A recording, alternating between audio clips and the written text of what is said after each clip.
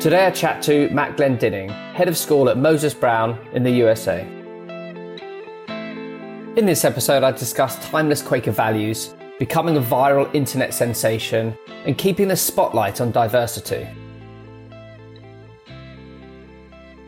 I want to talk about leadership style and your own personal style. I saw a video of you singing Frozen that went viral and made national news. How important is it to be an authentic leader? Yeah, great question. I appreciate the mention of the Frozen video. Firstly, I want to correct the record by saying that beautiful voice that you heard in the video, it's not mine, which is why it's kind of a joke. That voice belongs to our choral director, Justin. I'm just lip syncing to the words of the song that were written by our communications director, and the thing was filmed by a member of our communications staff. It was a tremendous collaboration, but it was totally campy in that my job was just to act silly and lip sync on the screen. But that said, in answer to your question, authenticity is important and essential. I work in a Quaker school where one of the principal values is integrity, and our school's motto is actually for the honor of truth, which were words spoken by our founder, a guy named Moses Brown, in describing why he wanted to create a school. To us, that motto for the honor of truth means not only, obviously, as a school, the seeking of truth and knowledge, but also being truthful in all things and being true to oneself, I would say. We try to create an environment where it's safe for everyone to bring their whole selves to work every single day. And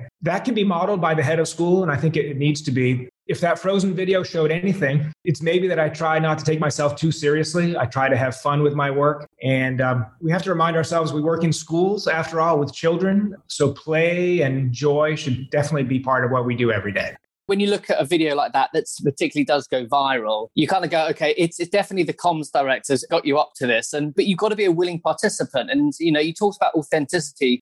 I like the idea of being approachable, and, leaders have to be approachable. They can't sit in their ivory towers and lead and direct. They have to be part of the community that everybody can come around. So how much of it did you think would be successful? Or did you just do it for your own community? And do you know what? We're going to have a laugh here. We're all going to come and do it. We're going to sing this thing. We're going to perform it. And if our community love it, it's done the job. Did you expect it to get the viral success it did? Well, we had a little inkling that it might, because there's another school down in North or South Carolina here in the States that had done something similar a year before, and it had really caused, gotten a lot of views on YouTube. Ours was a longer, somewhat more polished product. And we thought, well, maybe this will catch on. But what we didn't know is that we released it for the first snow day of the year. Millions of people were at home with nothing to do but watch YouTube videos. And that's why it blew up the way it did. We knew it was blowing up that night for two reasons. Firstly, I got email from my high school prom date, who I hadn't talked to in 40 years. I'm seeing you on YouTube. What's going on? And then secondly, we heard from an alumnus of our school who was traveling in Italy. And he said he woke up and turned on CNN, and there we were on international CNN. It's a fantastic story. Timing's everything, but you talk about it being polished and doing it with real authenticity really made it. But yeah, shutting down the Eastern Seaboard, I remember that storm vividly because it made national news here in terms of that. In your eyes, can anybody lead? Are there certain traits and skills you need, or can we teach leadership? Yeah, great question. I think the answer is yes, anybody can lead, insofar as I don't think it requires formal leadership training to be a successful leader. Although there are a set of I would call them foundational skills or aptitudes that are necessary in almost any realm. To me, those include things like basic IQ, by which I mean like analytical ability and clear thinking, clear communication and decision making. I also mean the softer side of being a human being, sort of those EQ or emotional intelligence skills, the ability to listen and have empathy for others, understand one's own and others' emotional state, doing what you say and saying what you do. And in those ways, building strong relationships. I think leadership is absolutely all about relationships. It requires understanding people's strengths, getting them into the right seat, as Jim Collins says in his famous book, Good to Great, and then developing a vision with your community that really is both transformational, but also realistic and achievable at the same time. To me, those are traits that make a great leader. And do you think the traits of leadership have changed as, we look around our 365, 24/7 world, heavily connected? I talk about the micro generations a lot. I know that there's very distinct generational boundaries between my grandfather, my father, and my father and me. And then I look down at me and my children. And just between my eldest and my youngest, I see micro-generational differences. Do you think leadership traits have changed and need to change to adapt to the world around us? Well, in some ways, yes. Probably others, no. I think the world is changing so fast. Technology is so pervasive. We're all getting pulled away from human relationships and more towards technological forms of data and interaction, especially during the pandemic. But that doesn't mean that human relationships and the ability to forge them is any less important at all. I don't know for sure, but it feels like every year my job gets busier. I have to multitask even more and more each year. And maybe that's new, but I suspect if you had asked leaders 30 years ago, they might have said they felt the same. Yeah, it's multi-channel. I think we're always on. There's always something going on. It's finding that time to break out, relax for some detox, to unplug. I think it's hugely important. We don't do enough of it. Your school, a Quaker school, is 236 years old and follows the mantra, honor the past, embrace the future. Can schools truly prepare students for the future if they remain rooted in the past? I think most schools, no matter their age, and ours is 236 years old, we all face an inherent tension between past and future. And I think a lot of schools want to be innovative, but oftentimes find themselves maybe weighted down a little bit or held back by tradition. Tradition is a bit of a buzzword. Sometimes it gets a bad reputation in schools for being viewed as code for, sort of old-fashioned or stuck in the past or using outdated practices or sometimes even discriminatory practices. And I think that's true in some schools. However, I think it's important to be conscious of and try to preserve key elements of schools' traditions. So much of a school's identity is tied into its inherited practices and its cultural memory, the way it has done things in the past. And those provide a sense of continuity and identity and pride even. That said, though, here's a scary fact for you. If you look back at, there's a handbook of American private schools published by Porter Sargent. And if you look back at that publication from 100 years ago, only about a third of the schools in that publication still exist today. If schools fail to keep their gaze focused firmly on the future and fail to evolve, to keep pace with changing times, they're going to get left behind. I don't want that to happen to our school. And nobody does, of course. At Moses Brown, we shaped our recent strategic planning process around that sort of productive tension between our past and where we want to go in the future. We used a human-centered design process to generate our strategic plan. And we started it with a driving question, which was, this is back in 2012. Our youngest students will graduate from college in the year 2030, and the careers they're likely to aspire to, the technologies they're going to use in their lifetimes, they probably haven't even been invented yet. So in light of that reality, how does a school stay true to its time-tested approaches, but also evolve to meet the needs of those kids? We have to prepare them for jobs, prepare them to answer questions that don't even exist yet. So that kind of questioning led us to some great conversations and insight that allowed us to take some innovative steps here at the school. Yeah. And you talk about, the human-centered approach. It has to be people-focused, people-led. Technology is exponential. We cannot change that steep curve it's going on. And things are being invented every day that will affect our children's lives and the kids that you've got coming through your school. And there's nothing we can do. What we need to do is we haven't evolved as fast as technology, and we never will do. While technology is doing this, we're doing this. And how do you marry the two? Because we're being caught up in the wake of technology. And then we're here going, well, we're still kind of the same. We're getting our dopamine rush and our addiction. One of the hardest things I find my 9-year-old tell me is, and he said it a few days ago, he went, Dad, I'm bored. And I went, how can you be bored? He goes, I'm just bored. And it's because he'd gone from device to device to device. It was a bit cold outside. His friends weren't online. We were doing stuff and he just said, I'm bored. And I just don't think we teach boredom. When I was his age, I was kicked outside. It was like, no, you're never bored. Go and kick your brother. Go where there's a ball. Go and do something. So Quakerism has some beautiful values. Can you tell me a bit about them and how they help create the leaders of tomorrow? Yes. I'm not a Quaker myself, but I have always felt a sort of natural kinship with Quaker principles and practices ever since I first encountered them. And my first job out of graduate school was teaching at a Quaker school in Philadelphia, starting back in 1996. I'm a historian and an archaeologist, and maybe because of that, the long history of Quakerism and its impact has always resonated with me. I like being part of an organization and a story. It's really a progressive narrative if you think about it. Quakers have played a leading role in just about every social change movement in American history, from the abolition of slavery, women's suffrage, prison reform, peace activism, and education. Quakers found and still run some of the oldest schools in the U.S. And I really like being part of a network of 80 really thriving schools. And there's a national advocacy organization for Quaker schools called the Friends Council on Education. I'm really proud to be a part of that organization. So in terms of Quaker values, they are often codified by an acronym, which is SPICES. which stands for simplicity, peace, integrity, community, equality, and service, or sometimes we say the S stands for stewardship. These are obviously fundamental human values. They're not unique per se to Quakerism,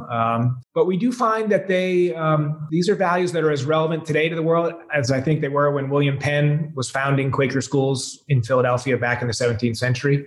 They may be even more relevant, actually. Those of us who work in Quaker schools often say, only half jokingly, that Quaker values seem to be the antidote to just about everything that's ailing the modern world. And they are the way that we foster engaged global citizenship in our students. Apart from the values, Friends are also known for a unique set of practices. For example, we hold a weekly meeting for worship, also known as Quaker Meeting, where we all sit in silence. Anyone who's there can share a thought or concern at any time with the community. And it's a great tool and forum for building a sense of community in a school, fostering skills like mindfulness, which has become so important these days, and also fostering a sense of, spiritual identity or spiritual self-awareness. And also, Quaker institutions are well known for making decisions not by voting, but by consensus, or that's more properly called a sense of the meeting decision-making process. It's hard work. It requires listening and compromising and trusting in the wisdom of everybody present.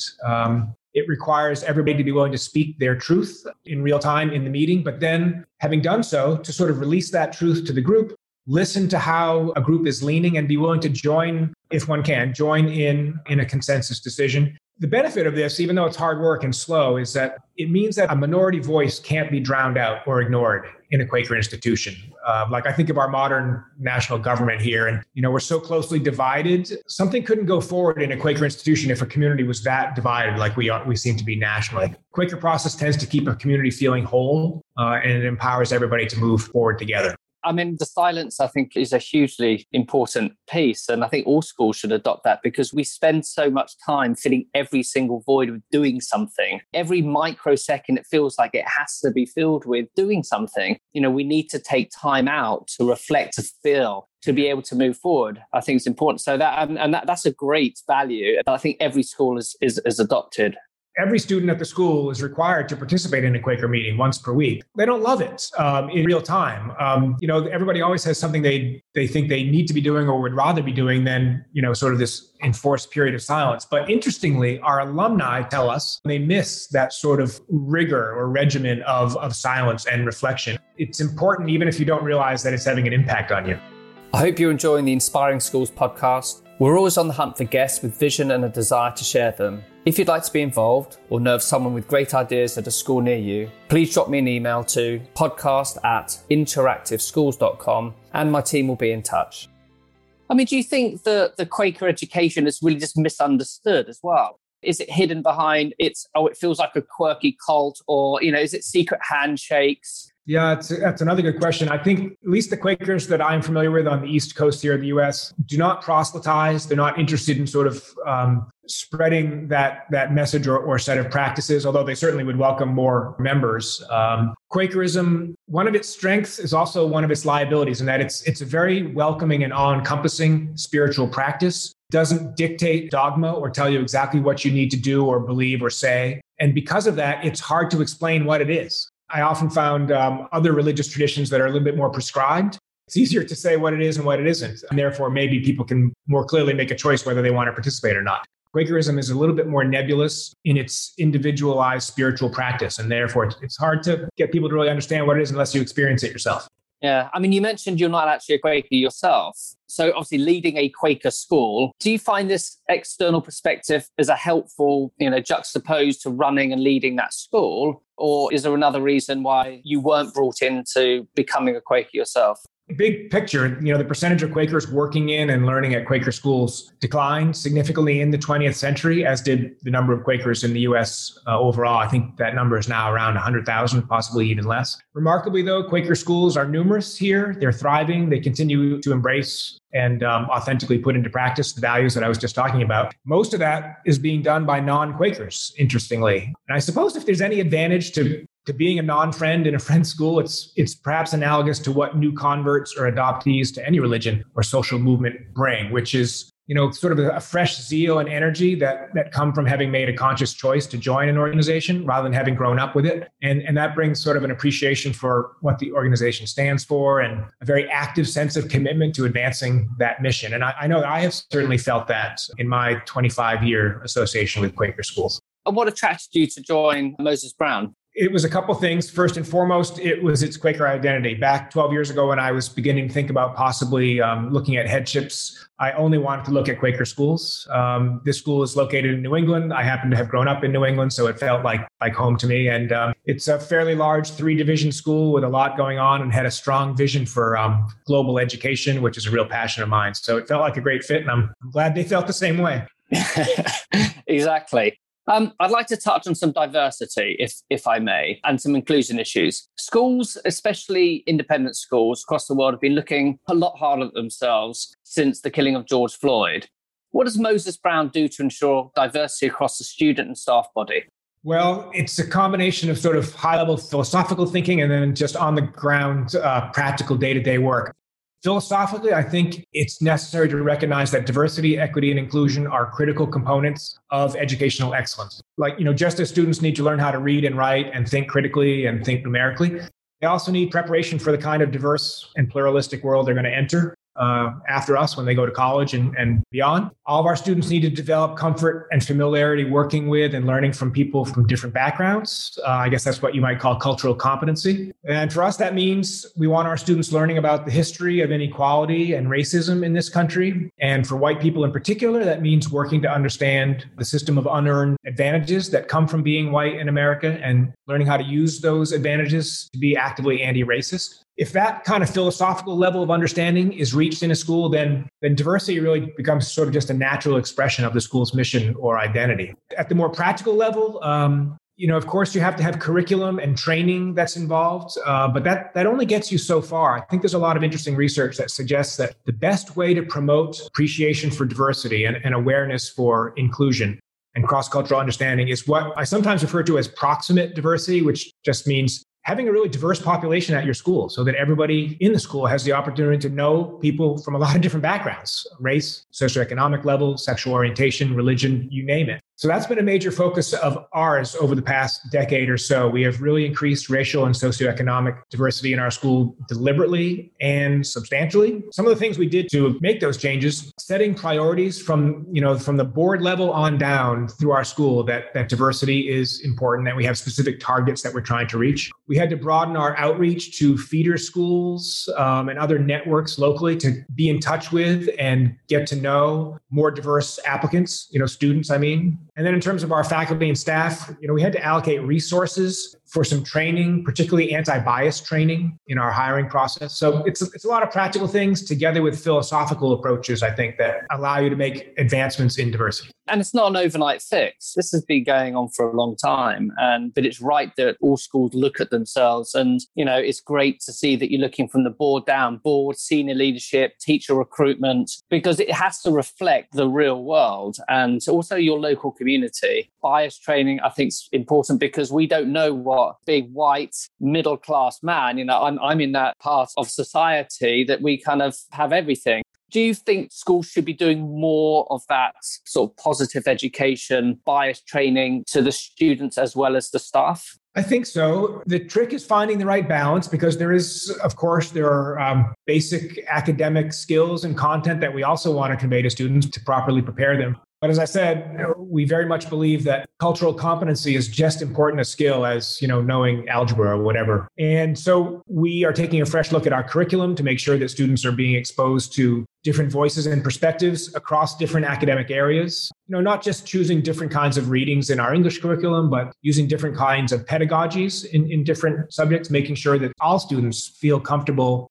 participating and have a chance to thrive in our school. We use racial affinity groups periodically with our students so that students really have a chance to share and learn closely about racial identity development, which is not something that I ever talked about or learned about as a teenager. We feel that if we can get to kids with that kind of thinking and awareness training when they're still in a very formative stage, that can really make a long-term difference for themselves and whatever community they find themselves in. Yeah, I completely agree. And I think it's all those areas, even around diversity, around inclusion. You talk about sexual orientation. There's so much. And I feel the biggest problem we have right now, I sit on the fence when it comes to social media and digital. I think it's the most incredible thing that we all have access to, and obviously online. But then there's the other side of it, that it's this black hole to lots of stuff that we just can't control. And our children have access to this. Should we be doing more? I look at myself and my wife, with our kids, and we don't know. And I'm in this field. Yeah, I think that's essential. Our recent diversity, equity, inclusion strategic plan has some emphasis on trying to get parents more involved in these conversations through, a variety of parent programs that we offer here at school,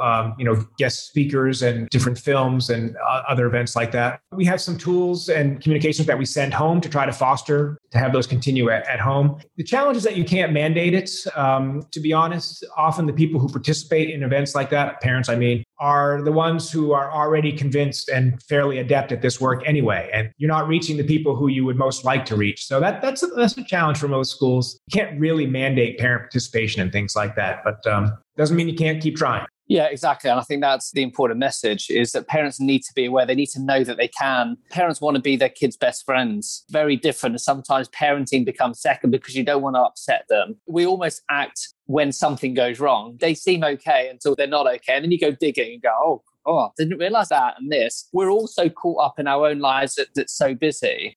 So I think as long as that's a constant message going back to parents, that please take an interest in your child. You have to ask those tough questions. I want to finish up with 2 questions. The first one is, do you think that college entry and the matriculation needs to change to be more fit for purpose for the future world and what employers are looking for? And is that stopping the way that education needs to evolve? You've talked about great values, you've talked around skills that the kids need.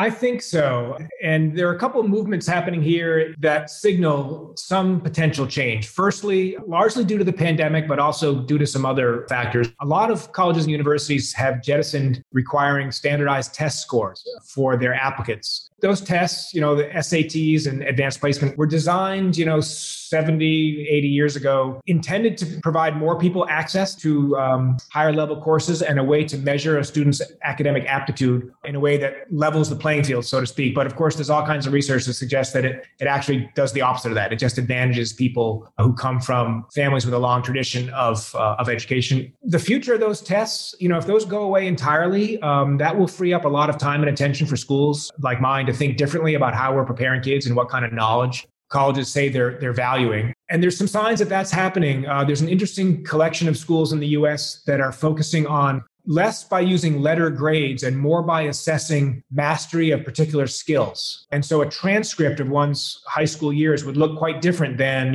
English A. Instead, it would be, how do you do in the area of creative problem solving? It's too early to tell whether colleges are really going to value and take into account that sort of information. But I think that's a brilliant way to think about how education is evolving. And I'd love to see that continue. Because they hold the power. We're certainly seeing a shift in the UK. And again, you look at employers, it's actually what employers want. The employers want the creative problem solvers. They want the critical thinkers. They want the ones who understand empathy and human behavior. You talk about the tech firms and the areas that the new generation are going into. They're less into the professions. We don't need any more lawyers. Yes, we need doctors. I'm delighted to hear that there is some change happening.